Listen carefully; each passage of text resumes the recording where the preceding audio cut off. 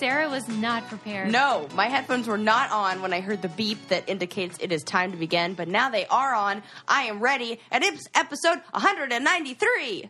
Hello, everyone. I love catching Sarah off guard. Really, because there's absolutely no difference whatsoever between when she's ready and when she's not. Sarah is very good at being herself. You know what you're really good at? Putting me in a good mood. I was in a crummy mood, and I even had like a whole speech prepared of how I was going to get here, and I was going to be like, look, Suze, I'm like not in a good mood today. You're kidding me. I don't know what I'm going to give you if it's like not going to be that good of a podcast, so meh. What? Yes. Is there something, like, is there a reason? Maybe it just, like, the times they are changing. I don't know.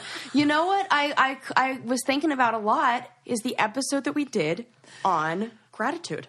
Okay. And then I watched, I was, like, doing my own therapy last week and kind of processing some stuff. Yeah. And then I watched Pixar's Inside Out, and it's all about how important sadness is. When we talked about that. Uh-huh. Yeah. And then I'm like, maybe I need to get more in touch with times where I feel crummy. Yeah. And not try to, maybe the reason why those times come up and rear their head every now and then are because I don't really get the chance to process the whole feeling of sadness or sorrow or grief or loneliness or loss or whatever it is. I just kind of skip on over it because I was watching the movie and I'm like, oh my God, I'm joy. Yeah.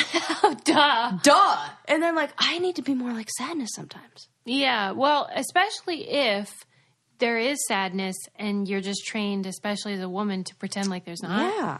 Because that's why when you ask a woman, what's wrong? She always says, nothing. I'm nothing. Because we're trained to, even though we're very bad at faking it, we're supposed to push it down. Yeah. Let it out. Yeah, oh, so like that's it. interesting. I was just like feeling that. And I'm like, yeah, I think I'm just going to like, have a day where I'm just going to Sit with it. Sit with it. Mm-hmm. And then I I like to hung out turn with mine Susie into for 5 rage. minutes. And then I was like, okay, fine. Everything's great now. Let's do the podcast. You're actually in luck because I read something that I know will make you laugh. Oh, great. So we I'm could just so start excited. with that. Let's do it. We'll keep that momentum going. I pray that you haven't already read this. Did you see the BuzzFeed article about somebody having a poop knife? No. Go on. So there was somebody on Reddit who said that they grew up in a house where they make really big poops. Their whole family makes big logs. And if this is your first time listening, welcome aboard. And okay, so they had I see where this is going. They had a knife that they kept weirdly I have so many questions. in the laundry room. Okay. And That kind of makes sense. It's probably more like a mud room. like a utility closet or something. But they kept it in there. And whenever one of them had a really big poop that they thought would clog up the toilet, they would go and get the knife or call to have somebody bring it to them. The knife was their number one for their number two. And so this person grew up thinking this was a part of bathroom life. You have a plunger, you have a toilet bowl cleaner, and you have a poop knife. Question. Yeah. Was it serrated? Oh my God, I don't know. There was no picture, thank God. Is it plastic? Is it metal? I think it was metal. Is it a butter knife situation? How hard are these poos? I pictured it like a Swiss Army knife style. Oh, you did. Like it What do you picture? collapses? I picture more of like a lettuce knife. You know, that are kind of plasticky and softer, like a Tupperware style knife. Because you wouldn't want to damage the porcelain. And that's a also really you would good imagine point. that if there are a spread of ages throughout the house, you would want something that the younger people in the house wouldn't That's a really find good too dangerous. point. And the person said I like that we're saying that there's a good point to the poo knife. the What reason the heck? that was kept in the laundry room, according to this person, is that they had 3 bathrooms, but they only had 1 poop knife. So they had to put it like centrally located. Like there's a shortage of things that you could have had more. Then other people wrote in and were like, my family used No. disposable chopsticks. What? For cutting poo? Yeah. Why is this a thing? What is wrong with all of your shits? And somebody else said, my grandparents have one, and they call it their machete. Stop it. Stop. That's the best. I don't know if I love or hate this story. So. I mean, it's a good one. Right? I mean, how big are these poops, though? It just won't flush. But has that ever happened to you? I know everyone's been in a situation. I've had some impressive one where I'm like, but the other thing also is Landon said this when sometimes I'm like, oh, that was good. When Landon and I first moved in together, I had lived with one guy before, but he had his own bathroom. I had never shared a bathroom with a male. And there were times where I was like, whoa. That maybe there was like an accidental no flush situation, and I just like saw. Oh, I see what you're saying. And I was like, there is a definite size difference. So, and then we had a whole conversation about this because I said, what goes on in there that creates that smell? I always say you need to see a physician. Yeah, I say that to Landon too. I'm like, check yourself. Something needs to be checked. And then he said, well, okay, I'm like almost twice your size, so don't you think if I consume twice as much food, don't you think my body's going to get rid of twice as much? It's going to be twice as big, whatever I'm getting rid of. No. It's a little dog versus a big dog, Suze. It's a Chihuahua and a Great Dane. I understand. So maybe this poo knife situation, we just got a bunch of Great Danes. I understand the logic of you eat more, you poop more. Right. But I would think that it would just result in more frequent poops. And maybe these are like meat and potatoes kind of people. Ew. And it's a little more solid. I mean, I get my daily dose of greens, so it's like loosey-goosey down there. I get fiber too, Sis. I have no doubts. But here's what I wanted to know and was not answered in the article. Because let's say I was going to cut up my poop with a knife. Guys, she's doing a hand gesture for it. I just want you to all know that Susie's slicing it like it's a banana, like it's a it would be. It soft. Was like a banana. It was, in yeah. My mind. That's exactly. I feel like the texture, consistency. But it seems like your hand would go in the water. Like, I mean, the poop knife would have to be really long. That's also what I was thinking. Because that's why I asked you if it was serrated or not. Because my first instinct was like a bread knife. So, yeah, it needs to have some length there. Or else your hand is submerged. And that's a whole separate issue. No. I dropped my phone in the toilet for the first time the other day. And then what? And then I Why dried am it I off. looking at it? You didn't. I did. But you know what? I dropped the Mophie in there too. And thank God it survived. But then I was like, toilet water. Ew. How did your phone not die after being in? Because the new iPhones are waterproof. Or water resistant. So thank God. Oh my God. But you want to hear a funny story? Pretty much. So I have two, I won't say who they are. I'll use not their names to protect the innocent. Okay. But two friends of mine were hanging out at a party, and we were like drinking and having a good time, and they went to the bathroom together, as girls often do. And one friend's phone fell in the water, and the other friend saw and panicked and goes, "Oh no, your phone, it's in the water!" And she reaches into the toilet and she grabs it, and in a good friend moment, she's like, "I gotta suck the water out of it so it doesn't die!" And she goes, and the other friend goes, "No, you don't! It's a new iPhone!" She didn't have the chance to tell her that it's a waterproof phone before the other friend started sucking the water out of her phone to make sure it didn't die. Sarah. I swear, hand to God, true story. It's probably my favorite story of all time. And the best was that they came out of the bathroom, told this story. The one friend whose phone got dropped in the toilet, who wasn't the sucker of the water out of the phone, told this story to the group. And I think I was the only one sober enough to hear I was like, "Oh my God, this is the best. Don't finish tell this tomorrow at breakfast, because people don't understand how amazing the story is right now." I wanted her to retell it the next day, and it has not yet been retold with everybody at the party sober. So I can't wait for our next gathering. Like, why? I don't like anybody enough to suck toilet water. I mean, it's okay. It's toilet water. There's no Sarah. I would never public toilet. No, it wasn't public. It was at my house. But it's still gross. I know. I would just be like, there goes. It was pre-pee. It was pre-everything. It doesn't matter. I know. I'm just trying to, suck it out? There was a lot of booze going that night. I guess that's what happens and then I wonder how many other people have been in the same situation. 0. The answer is 0. That is outrageous. She was like, you should thank me because I'm that good of a friend. I would take a bullet before I did that. And this is the best part of the story. My favorite part is that the reason why the friend who dropped it into the toilet had a new iPhone was because she was going to the bathroom with another friend. It fell into the water before, and that friend didn't suck the toilet water out of it, and the phone actually did die. Oh, man. I don't like that one. I like the poop knife one better. That's going to give me nightmares. Oh, gosh. That cracks me up. It's one of my favorite stories of all time. I mean, maybe we're missing like a golden opportunity, though, like where you could sell a poop knife and market it. Yeah, like kind of like the Squatty Potty. You know what would be the best part of that? Is that, poopery is the shit, man. It's like I don't even mean to. The best part of the potty knife, what are we calling it? Poop knife. The machete, because that's the best name for it, is that the black and white segment of our infomercial where it's that person who's struggling to flush the turd down the toilet. And it's like, are your turds too big? Can they not flush? Right. Do you struggle to get your waste down the toilet on a daily basis?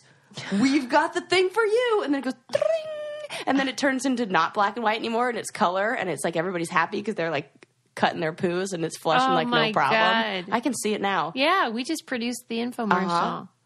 Call now. But wait, there's more. Call now and we'll give you a second poo knife. Just pay shipping and handling. I mean, I bet it feels great to poop that big, but I don't want to. And for a limited time only, we'll give you a little hanging Christmas tree looking air freshener thing. I'm going to move on. All right. You're funny. Sometimes I wonder, like, what I wrote this about. Well, I got one for you. You know how there was that alert that happened in Hawaii about there's going to be a missile and, like, look out? So one interesting thing that came from that is that Pornhub's, you will, Pornhub's user, things that happened to their users in Hawaii, they saw unprecedented changes in numbers.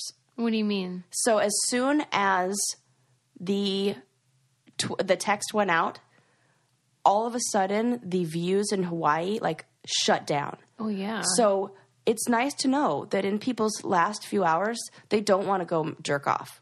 I should hope not, Sarah. Well, as soon as it just said, the article said Pornhub, it's like something like unexpected numbers and I was like, oh no, please don't tell me that in their, darkest times, everybody's rushing to the computer to jerk off. Because I thought it was going to be a peak. I didn't know what the article was going to tell me. But they said that everything dropped off and they saw... I really think that this should be filed under duh. Well, I did too, but I guess that's kind of like, clickbait. If it had been any other way... Right. It would have been... What would you have done when you got the text? Oh, that's a really good question, Suze.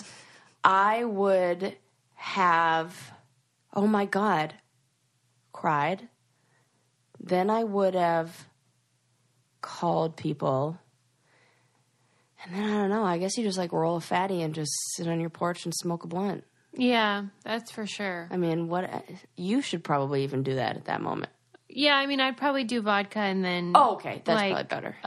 Take vodka. A Xanax. That's great. Like a shot of vodka and then, take a Xanax or something. Yeah. Because what are you going to do, right? That was ridiculous. Yeah. Oopsie. I feel like there should have been a little more... I feel like there's more to the story. Yeah, there's... Oh! I do. Suze, you're probably right. I didn't even think about that. There's a little bit of a chain of command. Okay. And maybe something was going to happen, and then it was just last minute it didn't. Yeah, because you know how you have to push, like, are you sure, like 10 times before you even delete a Facebook post? Right. So I imagine it's not as simple as a pocket dial situation. Dang. I think there's more to that story. We'll never know, will we? Woo! Okay. One thing I do know for sure that everybody should try is this really cool system. So like when you're buying insurance, you know, and you're a healthy gal, and then you get a rate. Yeah. Well, you could get an even better rate if you work with Health IQ. It's this company that uses like the apps that you use on your phone, like health apps. Stuff you're already using. Yeah, if you're tracking your exercise.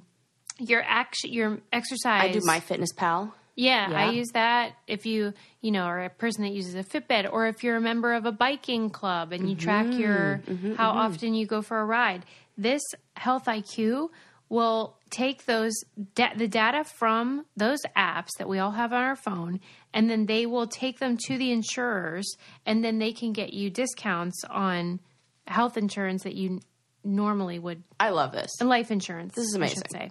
Yeah. And so it's like, well, we love science and data. Yep. But using it for another thing we love, a bargain. Okay. That's like combining two of our favorite things. Yeah. And I think there's a lot of people who are active and, you know, they might be on a softball team and whatever. And it just doesn't come up whenever you're looking for life insurance. And so it allows health conscious people like runners, cyclists, strength trainers, vegans. They could get a deal as well. And you can save. Oh my gosh, the vegans are never going to shut up about that deal they get. They could save between 4 and 33% on their life insurance. So over a long time, that really adds up. So we want to encourage you guys to try it. Go to healthiq.com/braincandy, and you can go on there and sort of fill out some information and use promo code BRAINCANDY when you want to talk to a Health IQ agent as well, if you call them.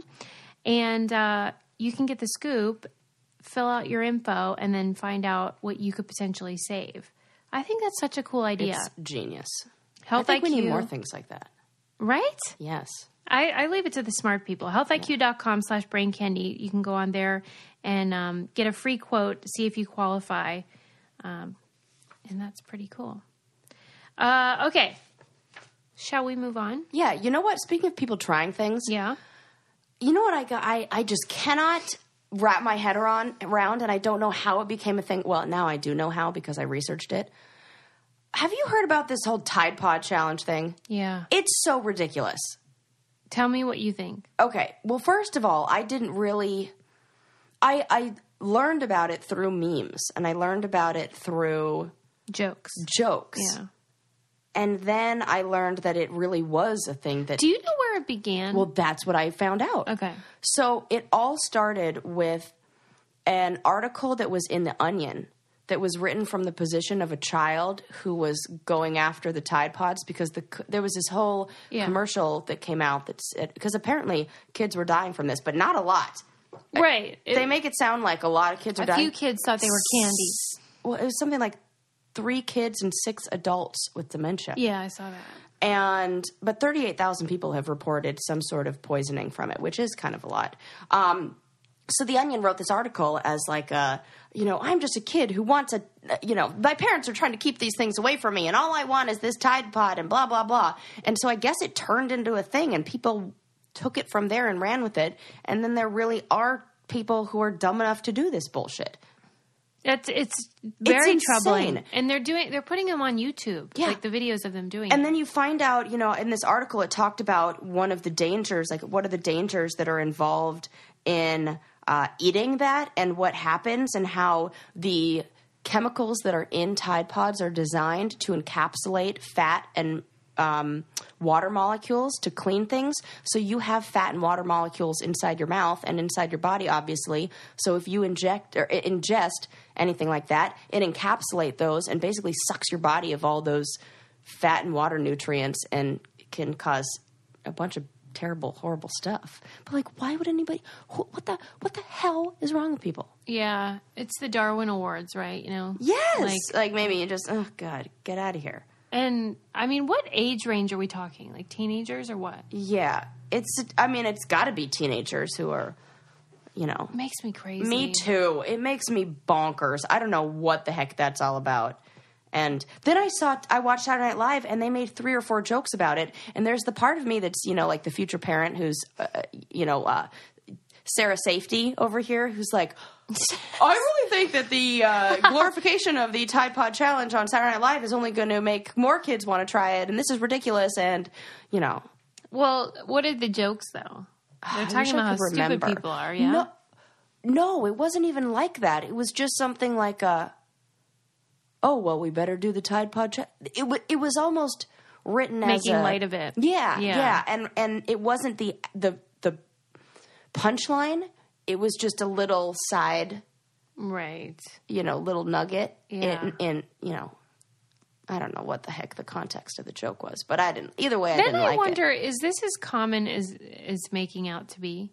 Or is it just another thing where it's like 10 people did something stupid? Yeah, it's kind of like when I'm like, everybody's asking about this, and it was really like 2 people. I don't know. Yeah. Right. You want to know where my shirt's from? Right. Yeah. Yeah, exactly. I don't know. It's weird. Yeah. I'll tell you. Let's see. What else is weird? I read about a pub that banned cursing. Oh. Right? A bar. And Linda would love that bar. I was going to talk about Linda. Linda's like, oh my God, that's my favorite. But she's like, oh my gosh, that's my favorite bar. She's probably the owner. Yeah.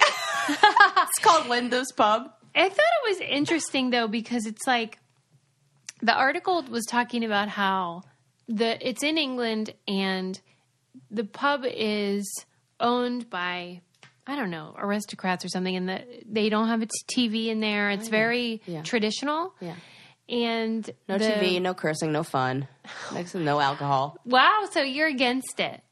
Oh, yeah. Tell me what you think, because I kind of like it. Oh, you do? Well, okay. Tell me what you like about it. I like the effort on the part of the owner to maintain civility. Uh-huh. And it's probably futile, but I like the idea that they have this desire. It's the Finer Things Club. Yeah. I like, okay. Just a space, one little space in the world where you can avoid what I believe they're really after is loud mouths. Yes. Because you could still swear quietly and no one would ever know. Right. It's that football guy. Yeah. And the drunk idiot who's spouting off and being inappropriate. And as somebody who's frequented those bars in England, those exist. Exactly. Okay. So I sort of was like, yeah, that sounds nice. You've changed my mind on it in a matter of 30 seconds. But what was your initial feeling? Just that it would lighten edit. Up, is your thing. It would edit that it would edit the behavior in the whole place, not just the language. So by forcing people to edit their language or being, mind their P's and Q's, I think you also make people mind their P's and Q's in other areas. Yeah. That you'll also invite a crowd that likes to, be a little more proper. And you're just like you said, it might be fun to have that. It's kind of like I think of it as like going back in time, like going to a speakeasy or something like that, where you're like, oh, now I'm going to act in the way of that, in the manner of that establishment. Yeah. But in real life, I really hate rules.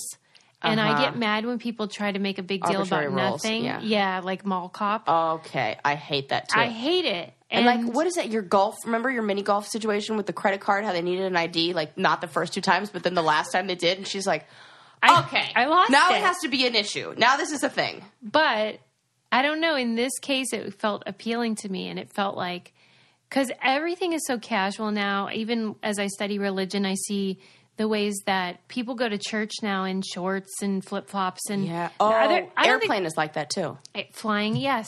And there's nothing wrong with that. But there's a part of me that sort of misses this idea that you can make an event out of something, the lines between something being sacred and profane have been blurred to the point where nothing is sacred and nothing is profane. Everything is just what it is. And so, I don't know, there's a part of me that sort of thinks it's cool. I'm sure they won't be able to maintain it and it's just a phase, whatever, but it's just an idea. I like it. And I think maybe they will be. Maybe it's something that if it catches enough, and I feel like people in England would be into that. Do you? Yeah. The right kind are going to be. Right. Yeah, it's like extra posh. There's 2 different groups over there. Yeah, totally. And I think they're doing it to keep out that other group. One thing you can swear about, if you so choose, is how friggin' awesome single swag boxes are. We love them over here. We get so excited when they come in the mail because they are filled with jewelry and accessories and books and food and all kinds of things that you really love and you can treat yourself. If it's called Single Swag because it's for singles, and it's right before Valentine's Day. So if you're single, this is a great way for you to treat yourself. But if you aren't single, who cares? You still deserve fun stuff. And the Lord knows your partner's probably going to get you garbage. So try this instead. They're offering our listeners 20% off their first order by going to singleswag.com and entering code BRAINCANDY. It's the best deal that they offer. So use that if you're going to sign up, and you'll get tons of stuff delivered to your door. And it'll make you so happy, and you'll feel very pampered. I read an article that's kind of depressing. Oh, okay. This might ruin the whole thing where I make you happy. Oh, you already did a really good job of that. You had me with poo knife, so everything else is. This was about doctors who commit suicide, and a person wanted to figure out what was causing it, and I thought it was really interesting and, in a way, not surprising. If I had to deal with the pressure and the deaths of patients and things like that, of course. And access to medication and medicine. True. So it's a lot. You see a big rate of addiction also because of access. Right. But the Washington Post, this was in the Washington Post, and it was talking about how suicide rates among doctors have been high since 1858. So this isn't a new development either. And I think seeing those sides of life and people who, how death is inevitable. Well, yeah. And I think some people look at their situation and say, it's when the psychological pain of living becomes more painful than the idea of death and than the escape of death, that it becomes easier to have that mixed up thinking that makes you think that there's only one option. And I think for somebody who's very pragmatic and a doctor personality who kind of their natural instinct is to look in and say, what's best for this situation? How can I do the least amount of harm? And what's the least amount of harm for me? And what's the least amount of psychological harm for me? And maybe if they see no other option, Right. And it's talked about how even the ones that seemed happy, that had just booked a vacation for their family, that they were equally at risk because a lot of times the death of a patient, even if it was not an error that they did, was often the key factor where they felt like the what ifs, I think. And also their hero, like if they see themselves as, if their identity is wrapped up in being a hero or rescuer, you also see it with firefighters. Well, and it said that the doctors often ended their lives at the hospital, which seemed important. Like it was a place they were invested in, and that's where they were going to be done with it as well. Interesting. More men than women. Is that across the board? Huh, that's shocking, actually. Yeah, it's usually more men than women, and the risky ages are, it's if teenagers, and especially ones who have anybody in their friend circle or in their school has also, if there's been another suicide, and also men who are divorced and over the age of 65. So older divorced males is really a big one.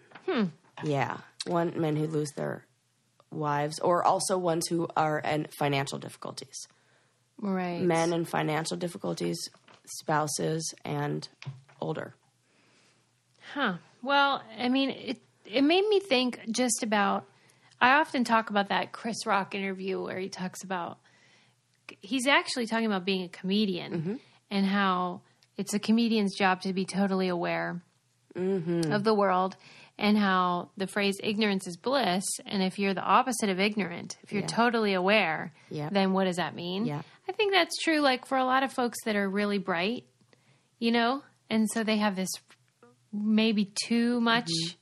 I was just having this conversation with somebody the other day and also, in talking about suicide, I want to make sure I put it out there that dark thoughts like that are totally normal and are totally something that that go through people's head all the time, And I like to use your brain's job is to give you all the information. Your brain's job is to go, oh, well, you could do this, or you could do this, or you could do this. You know, it's kind of like if I say, Susie, spell the word two. Your brain's job is to say, okay, well, I can go T-O-O, T-W-O, or T-O. And then your conscious mind selects which one you want to say, or says, I'm going to need more information to say, you know, which two is it? So your brain, you might have that thought, oh, God, what if I just end it all? Or, oh, God, what if I whatever? But your brain also gives you the thought, I'm just going to push through. It's your conscious mind that says, and we have the power to say, I'm going to select this thought to ruminate on, or I'm going to select this thought to give my attention to. So those thoughts come in there. And, you know, I think when you're a comedian and when you're somebody who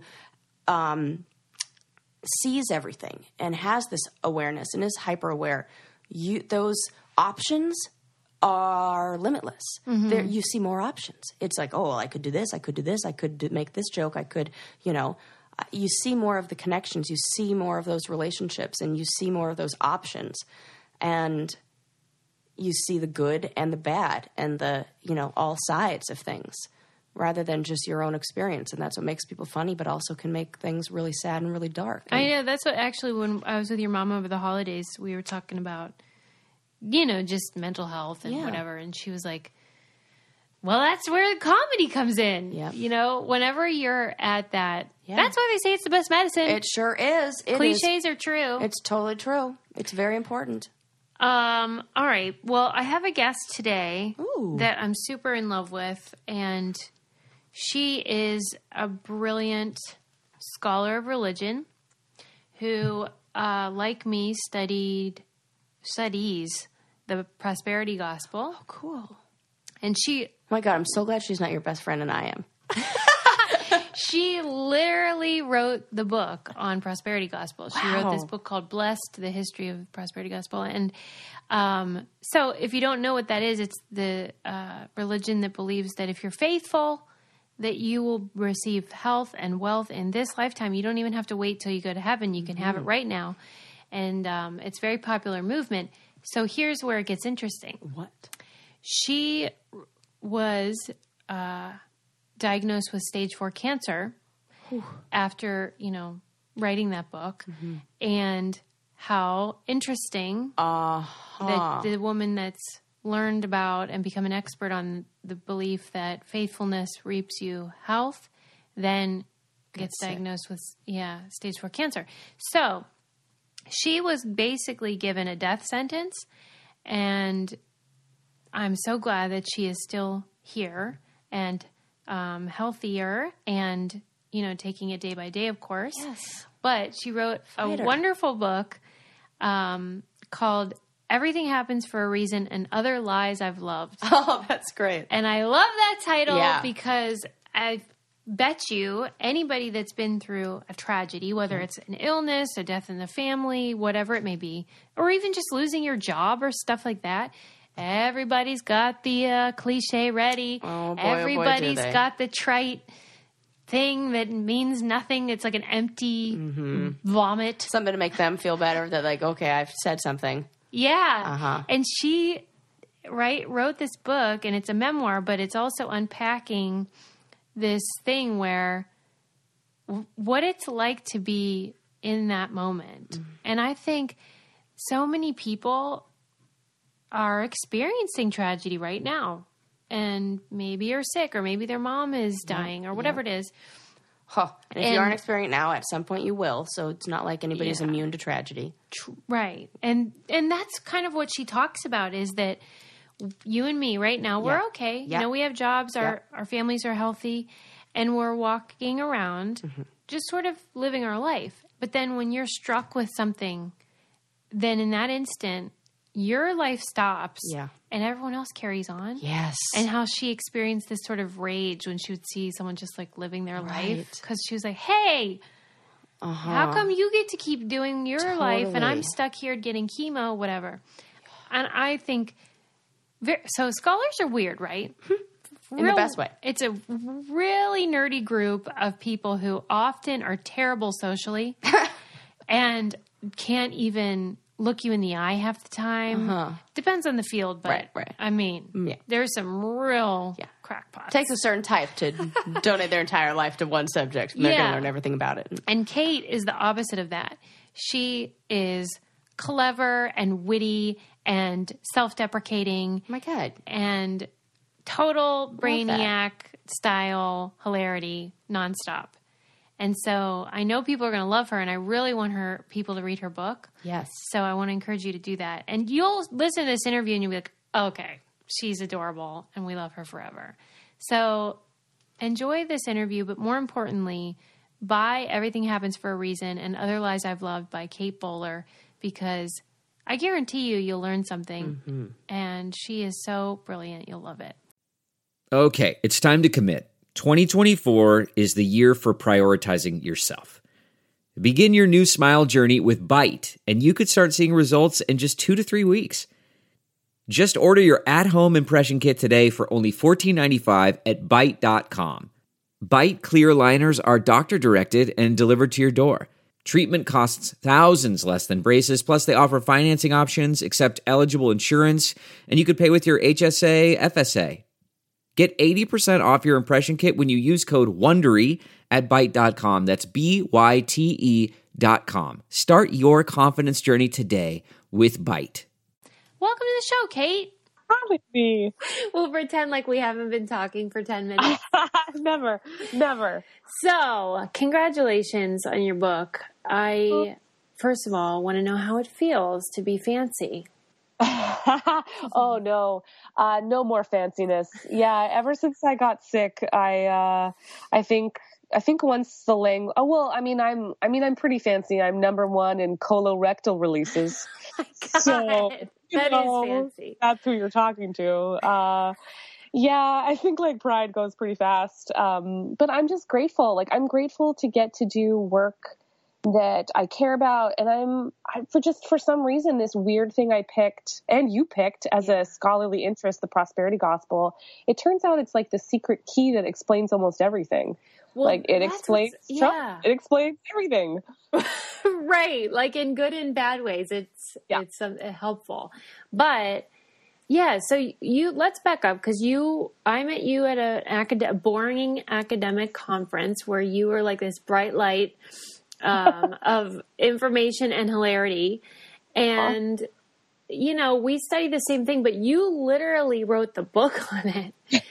You wrote this fantastic book, Blessed, and I feel like it is really something special. When you wrote that book, did you feel like, whoa, I'm doing something really amazing here? Or did you just feel like the academic drudgery?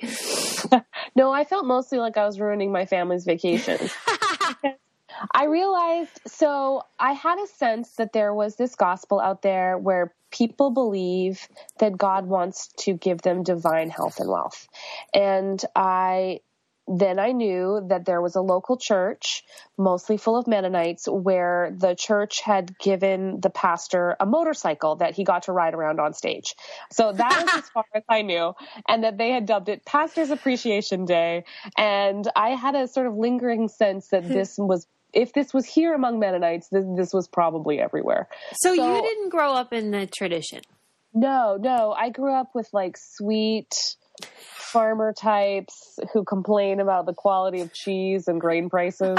No, there is not a lot of prosperity. I think honestly, we thought, when my friends and I were kind of talking through like, what is this gospel? I think we mostly just thought it was for Americans. Like people who truly want to explain and justify the inequality of wealth and lack of social services in their country. And like that, as it turns out, is definitely part of it. Yeah. But I didn't realize how very middle class and very average and suburban it was. So the more I traveled, like basically wherever I went to school, I started visiting those churches. So I found a prosperity mega church made of Lutherans in Minneapolis. And I found African-American suburban prosperity megachurches in Connecticut and just wherever I went. And then I realized it wasn't just megachurches, it was theme parks. And it was 24-hour television, that it had this carnival-like atmosphere that promised every person that God wanted to bring about their deepest desires. And so that kind of just became the obsession, and then basically 10 years worth of academic study and travel. Did you, at what point, if at all, I believe, though, it did happen, that parts of it became seductive in a way to you, or maybe on a subconscious level. Is that true or false? Yeah, well, I think because, like, we hide our crazy as academics, you know, so the academic book is like an academic book, and it's quite, I tried to keep myself out of it, but, I mean, the more I traveled with these people, the more I thought, like, aren't these desires so very ordinary? Mm-hmm. Like, don't we all just want our to someday raise teenagers that respect us and to be able to stave off old age and the diseases that always cut down one of our friends? And like, don't we all just want to guarantee that something's going to work out? And so partly that was the way I ended up writing the book, is trying to understand the ordinary desires of ordinary people. But then after I got sick, was 2 years ago, I was diagnosed with stage 4 cancer, like totally out of the blue, like no cancer in my family, just like, it was like a meteor hit for me. And then I realized, oh no, maybe I thought all along that I was guaranteed these things too. So I kind of wrote the book, this kind of like, I thought of it like a research memoir, like my life kind of inside the prosperity gospel as an observer. And is just like an everyday person who maybe had bigger hopes for her life than she thought. Wow. And so what is it like, number one, writing about yourself, given that that's not what we're to do normally as academics? Well, I mean, to be honest, I didn't really write it like anyone would read it. So it is, wonderful and very surprising somehow to me that anyone will know what happened in my brain. But I wrote it almost like, I don't know, sometimes I just wrote it like poison or like shrapnel. I was like trying to push it out of my body. Like just, I was trying to figure out like, what is it in me that is so shocked that I might die? Like, what did I think I was going to get out of this human experiment? And so I tended to write it outside, like, I don't know, something about the open air and just trying to like figure out the hardest, truest thing. And then I wrote it down. And then apparently I just shared it with a lot of people. So it's a very private experience, which is going to be very public. Well, listen, I mean, my co-host and I both are no strangers to oversharing and being exposed. But yeah, in a way, what you're doing is so useful. And when you were writing the book, did you feel like it was more of a cleansing for yourself, or did you feel like it was going to be helpful to people? What was your intention? Well, I think maybe it was, so I mean, the most honest answer is like the urgency of death makes you do weird stuff. Mm-hmm. Like it just makes you think like, oh my gosh, I have got to get this thing going. Like, what can I do? So I just started writing, and I didn't really think much about the end. Wow. But I guess the other bit too that was, I mean, it surprised me was, not everybody gets cancer. But cancer felt like it opened up this secret to the world, like, because it made me feel so connected to the pain of other people. Wow. Like, oh my gosh, we're all doing this. Like, we are all just trying to like cobble things together. And so that sense of connectedness really made me feel like the more I explored my own situation, the more it would help me understand like the basic humanity of other people. So yeah. You wrote something on Twitter, I think it was last week, where you were saying, I think you were referring to somebody else's article, but you were talking about how when you were sick and you would go out and you saw somebody that was just sort of going about their life. Yeah. What did you say? Oh my gosh. I was like, look at you, fancy man, in your fancy suit going to work. I was like affronted, like how, cause you forget like somebody's world ends every day. You know, like you're out in the world and, you know, the ordinary days just like float by. But like when your world comes to an end, it is so surprising to you that anyone else can live without that sense of fragility. So, I mean, sometimes it gets processed as like outrage at people wearing fancy clothes. And like I wore yoga pants for like 2 straight years. Well, so tell me about when you were diagnosed, what did they say? What do they tell people when you're in that position? Well, they give you the intern. They never like, you always imagine when you get bad news that it will be accompanied by like gravitas or like, dignity of some kind. Yeah. Instead, it's like 4 a.m. and they send the newest person on the rotation. God. This just really nervous little guy. And, he sat down, he was like, well, the odds are you have a 30 to 50% chance of survival, which meant 2 years. And I was like, I just remember looking at him thinking, I can't believe it's you. Like you're telling, I can't believe it's you. Like of all the people in the world who would give me the most important news of my life, it's just you, Dewey Boyd. So yeah, that was, that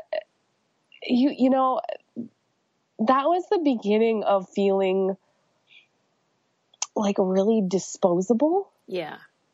Like I mean, you start to feel like when your odds are bad, like you're all of a sudden becoming transparent and everyone else is durable. It's the weirdest feeling. But and when you talk to other people that have gone through something similar, did they have a similar experience or is it just all different? Yeah, there was I remember talking to this one other person who had a similar diagnosis, and she's like, I'm picking up my kids after school, right? Like I'm making dinner later, right? Like I'm still real, aren't I? No. Like because people get this terrible look. I have come to start calling Cocker Spaniel face. And Cocker Spaniel face is like this look of like totally devastating pity. And they look at you and then all of a sudden it's like they kind of see through you. Yeah. And their head tilts a little and they're just like, oh, you. What does it mean? What is that? I think I think compassion quickly translates into pity, which quickly translates into this like sad hopelessness for you. Yes. And I mean, they're trying to build a bridge and it actually just makes you feel like you're on a planet far, far away. Angie's List is now Angie, and we've heard a lot of theories about why. I thought it was an eco move. Fewer words, less paper. No, it was so you could say it faster. No, it's to be more iconic. Must be a tech thing. But those aren't quite right. It's because now you can compare upfront prices, book a service instantly, and even get your project handled from start to finish. Sounds easy. It is, and it makes us so much more than just a list. Get started at Angie.com. That's ANGI, or download the app today. So, okay, let's talk about the title. Yeah. Why'd you choose it? So one of the most common experiences I started having was that people felt like they needed to explain. Like, oh my God. Do you have cancer? Oh no, like this must be in your family. Oh no, it's not my family. Oh, what have you been eating? No! Normally, like it goes right to like my lefty, lovely, I always went to like super like granola schools. And so everyone just went hardcore nutritional supplements and like kale. You know, I'm hoping the kale phase is passing, but there'll be another superfood sprouting maybe. Like, people were just pivoted hardcore to like, this must be what you're eating. And like built into that, like poison, which I think these explanations are poison, is the kind of like rabid individualism where it's like, it's your fault, but the good news is that you might be also the cure. Right. And so, cause it's weird, but it's like a burden, of course, on the person who's suffering. But I think they're hoping that it has like a little solution in there for you. Like, oh my gosh, you can surely, like the number of people who sent me Prevention magazine after I have stage 4 cancer. No! Are long past prevention. You have got to be kidding me. No, people are like, it is this like insane cruelty and they really feel like they're being kind. So like I wrote this article, and I was dumb. I was so dumb, but I was just trying to explain the sad feelings in my sad little heart. And I wrote it up, and it was this New York Times article, and I got I'd say about 5,000 pieces of mail. Okay. And some of it were just to my office, messages on my office phone, and everybody had advice. So I've gotten at this point thousands of bits of advice. And that's what taught me that people in pain, people start seeing them like they're a problem to be solved. And I actually think that's way more common than just cancer. When a friend has a miscarriage and then everyone rushes in with God needed an angel. Yeah. People just they go for it, and they need a reason. And so yeah, that's why I call it Everything Happens for a Reason and Other Lives I've Loved. 'Cause I think there is a delicious horror to how much we just love these explanations. Right. And how did you, or do you, react when you hear these people, knowing that mostly they probably have good intentions when they say it? Yeah. I mostly get really, two reactions. One is I go into aggressive small talk mode because I'm just trying to steer them away, desperately from saying it. They're like, how are you? I'm like, great, super great. How's your second child? Is she still in soccer? So I get weirdly intense and tire myself out. And the other is I get really sad. When did I stop being a person and start being something people have to explain? Why? I mean, I get it. I get it. I'm 12 and I have cancer, but I really just miss feeling like a normal person that people talk to using a normal voice. I miss it so much. So. And the weird thing, it seems to me, is that people are so afraid to say the wrong thing that they dive into the cliches or whatever. Yeah. Which seems like the wrong thing. It is. They just they dive hard for the explanation. It's just then they fall off a cliff. Okay. Yeah, I do think it's love But my little sister said something great when I was especially sad about this stuff. And she said, Kate, people say this because they love you and they lack imagination. Well, that is true. That's a great, it is born of love. But then I think it's just I think this is the American civil religion that's just floating around. Everything has to be a boomerang that comes back to you. And it's just unimaginable that shit happens. Yeah. It seems unimaginable. So you're 2 years out from the news. Yes. And where does that leave you in your relationship with your prosperity gospel work / faith, non-faith? Yeah. Well, I think I have just as much compassion for the movement as I did before, because I know how much I really wanted to believe all those things were true. I mean, it's a theodicy, right? It's an explanation for the problem of evil. And I think we're all looking for an explanation. We look around and we think, oh my gosh, this mess needs an explanation. Yeah. But I do think that it's an exhausting burden that this American individualism puts on people. You know why most people are suffering? Because this country lacks social services. It's why can't that be true? Right. How about institutions need to solve other problems? Or how about greater care instead of constant messages of self-help? I think the solution is always in compassion and love and community. And just for those of us who are super duper Jesus-y, and then just hoping that God's presence shows up and surprises us, and that to me can be enough to put this whole thing together. Yeah. Maybe you could start a church. Yeah. Can you work on that? It'd be the church of please be nice. Oh my gosh, please be nice. Stop being a-holes. Yeah. This is my dream. But you're so civilized and kind about it. I'm like all worked up, especially since Trump. And so how do you manage that, especially given that people are probably throwing all kinds of crap at you? Yeah. About the diagnosis, et cetera. Oh, yeah. And I'm just about to enter into the second wave of crazy, with the book being published. Oh, man.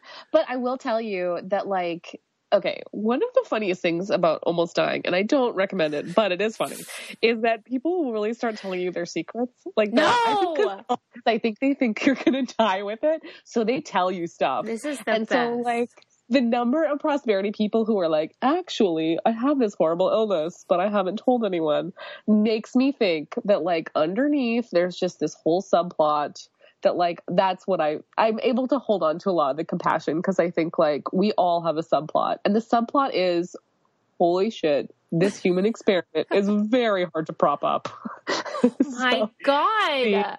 Best wishes, comma. I cannot believe they share their dirty little secrets or whatever. Yeah. Yes. I'm super jealous about that part. Oh, yeah. And I think, like, the longer I keep living, the more I'll just make people incredibly nervous. Yeah. What's the deal? What are they telling you now? Are you out of the woods? No. And I don't think anyone who's ever had cancer will probably ever say, like, it's great. Yeah. Because what it does is it takes away that beautiful delusion of certainty, because now you can no longer not imagining the moment where the world ends. Yeah, so, you know too much now. Yeah, you know too much. Yeah. Yeah. So I'm in, like, the managing illness phase, which is great compared to the critical crisis apocalypse time. Yeah. Yeah, so it's just a lot of, scans and occasional things, and I know all my nurses, and I still feel like I'm one of the hospital people. In the world, there are the non-hospital people, there are the hospital people. Do the hospital people hate the non-hospital people? Sometimes, yeah, they're the worst. I mean, they also think their bodies are decorative, which is super funny. I mean, isn't that just hilarious? Yeah. So, I mean, yeah, non-hospital people, they have their gifts, but what I don't get about you is you were going through all this, and then you were, like, still more productive than the healthy people, and it really makes us mad. Okay, well, there's a couple things on that. One is being sick is incredibly boring. Oh. And, like, cancer threatens to take up your whole life. Yeah. And, like, the day before I knew I had cancer, my interest in cancer was zero. Yeah. And the day after I got cancer, my interest in cancer was still zero. Like, what? I'm not interested in researching it. I don't want to become an expert in my illness. I don't feel like talking about it all day. Like, it's just boring. It was just aggressively boring. So I needed something to fill up this. And I know some people react to, like, their circumstances or whatever by becoming experts, and that helps some people. But for me, I needed to figure out a way to not be eclipsed by something I didn't choose. Yeah. So I was like, all right, then I'm in this waiting room all the time. I may as well work on something. So I interviewed people for this, like, project I was doing on Preacher's Wives, like, famous lady celebrities. And it was great because instead of thinking about my own terrible problems, I thought about other people's terrible problems. And I wrote this memoir about my terrible problems. So it was great. It was great. Well, all right. I'll accept that answer. So tell me what it feels like, because your book is about to come out, and you, as you mentioned, you're, like, moving into phase 2 or whatever of the storm. Yes. What does it feel like? Do you have regrets? Or are you like, well, oh, I shouldn't have said this, or yes? Actually, I think. Am I projecting? No, I do already have regrets. Yeah. I totally did not think this through. I think I don't know, because when I started it, I for sure thought I would be gone by the time it was published. Are you serious? Like, oh, for sure. Tell me the truth. Yeah, no, it was not. I I was absolutely supposed to die last year. Yeah, about a year ago. And you were not in denial. You were like, yep, I'm a goner. That's it. Yeah, no, I would look at seasons and be like, okay. No. Yeah. So like I wrote this with very little sense that I would then have to like live with it. You were like one of those people telling your secrets. Yeah, I told my secrets, totally, including that there was this boy I was totally obsessed with when I was 12, and like every diary entry was like, "Dear diary, Colin went to church again today," and then I like put his name in there, and then I saw him recently and was like, "Oh God, I put your name in this book. What is wrong with me?" Did you tell him? I was casually like, "Oh, hey." Just so you know, just in a small way. Yeah, and so someday soon, he's going to be like, "Oh, she was really into me." She wasn't kidding. Wow. Yeah. Okay. Yeah, so people are about to all read your private stuff. Yeah, my private business, yeah. Okay. Yeah, I planned this well. And then you have your next book about ladies' mega ministry. What's it called? It's called The Preacher's Wife. Yeah. Women in American Mega Ministry. But just like, which is honestly, I'm going to have to rewrite the epilogue because with all the Me Too stuff and the Church Too stuff and Trump, like we just need to rethink gender in this country. So anyway, more to come on. Yeah. What was your aim when you were researching or interviewing those folks and writing that book? Just out of curiosity. Yeah, no, I think I really like intellectual projects where there hasn't been a lot done. Yeah. And so I love building like primary sources and doing like a bajillion interviews. And I just realized that like for every Joel Osteen, there's always a Victoria. And like, she's always standing there in stilettos, like doing something I wanted to understand. And also I think just like, as you know, like women in academia, like you're always trying to figure out like, what kind of work am I doing? Is this emotional work? Is this affective work? Is this like, you know, what does my body mean? Why do I feel like I have to be pretty? Like why, you know, why do I feel like I need to affix emoticons onto everything? So yeah, so I was trying to understand what kind of labor this is in the religious world. And I love mapping stuff. So I really wanted to like dig in and map out a world people hadn't fully explored yet. I'm really excited about that work too, because you have a real, it's something magical that you can bring out in people. And I'm so lucky to know you and to get to read your stuff, and everyone else is too. And I'm excited for them to read your memoir. I ask everybody one last question. This probably won't be my actual last one because I could talk to you all day. But we ask, what do you keep in the trunk of your car to all of our guests? Oh, sure. Well, I'm Canadian, so the answer is flares. God. Yeah, no, I have straight up flares and like traffic, you know, like ding, ding, ding. Do you think, what is that for? Oh, emergency. Yeah, it's for like, you know, if I were fully, like, I think I have a deer whistle and a bear whistle. I don't even know what that is. Oh, and welcome. You've got to come up north. It is apparently terrifying there. But, yeah, I have all my emergency stuff. It's great. You remember when Betsy DeVos said that they needed guns in schools to protect against bears? I bet you were like, you know what? That's kind of yeah. We do have a lot of guns, but they are mostly just to put down animals. Yeah, maybe she belongs up there with us. So. That's what you have in your trunk right now. Yeah, no, I have like snow removal stuff and flares. Wow. Yeah. I don't know what to make of that. Like usually it's where they are in their life. Like if you had, I don't know, books to give out, or I'd be like, okay, but you're just a troubleshooter. Yeah, well, it's so weird because my life does not require flares. It requires more medical research money for cancer. Yeah. But I'm prepared for things that probably won't happen. Yeah, well, you never know. Okay, wait. One thing I want to know is, do you have advice for people, like what the heck they should say when they're dealing with, okay, what do you got? Yeah. Okay. So, like, don't rush. Just, like, take a breath and don't rush for the fix-it stuff. Okay. just realize like the person in front of you is probably having a terrible day and he or she may or may not want to talk about it. So just like simmer down, like, and be present, like just like read the room and like just know your presence is the best part. And also feel like you want to not just give presents, but presents, because I love presents. Yeah. And I don't want thematic presents. I don't want like terrible bossy cancer books. I want like erasers that are, you know, fruits.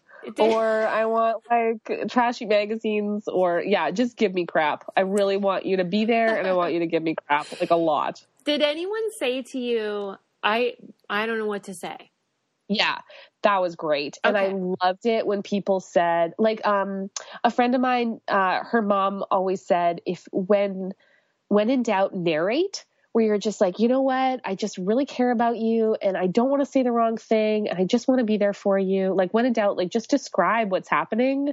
Like, and people will immediately rush in with the like, oh, like, don't worry about that. I'm just so glad you're here. And like, it gets over the awkwardness really quickly.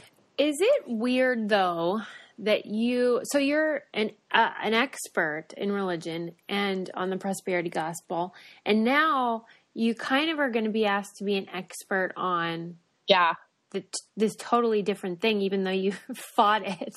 I know. I didn't want to be an expert, and now you're like the dying and death and diagnosis expert. Oh, I hope not. Right? I hope you might. Yeah, I think I'm hoping that I can stay an expert in religious certainty, like the way people force you to be certain about everything, and that cancer can be an example, and that I will graduate into other exciting topics. Right. Someday. All right. But honestly, that's partly why I started a podcast. I was like, oh my gosh, I would like to build a bridge out of just Cancer World and talk to other people about their stuff, because I think that's true. Is like, and this is part of the thing I noticed with when I was doing the Preacher's Wife research, is especially women, when they have specialized in their own tragedy, they have to talk about that horrible thing for like 3 to 5 years until everyone's bored of it. I was like, I do not want to do that. So I'm going to have a new academic project, and hopefully other people will tell me how they were a problem to be solved, and we don't always have to talk about cancer. Oh my God. Okay.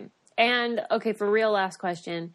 Yeah. I don't know how many interviews you've done for the book yet, because it comes out in a minute, but is there something that people aren't asking that you wish they would about your work or about the book? No, you asked me great questions. They were very fun and weird. I like fun and weird. Let's see. No, because you asked about what other people could do and just about the like impulses behind it. So you're the smarty pants. We're good. Oh my God. You're so great and special. And I'm so glad that you are on the show, because people are going to really love you. You should do comedy. Have you ever thought about it? Oh no. But weirdly, tragedy and comedy are like best friends. Basically. Okay. That's a good point. Yeah. So the more tragic I get, I'm imagining I'll stay pretty funny. But if my life gets amazing, then forget it. Game over. Well, I hope it does. And I hope it is right now. And that you're able to really enjoy this moment, because it's pretty special. Oh, thanks so much. I look forward to being boring with you.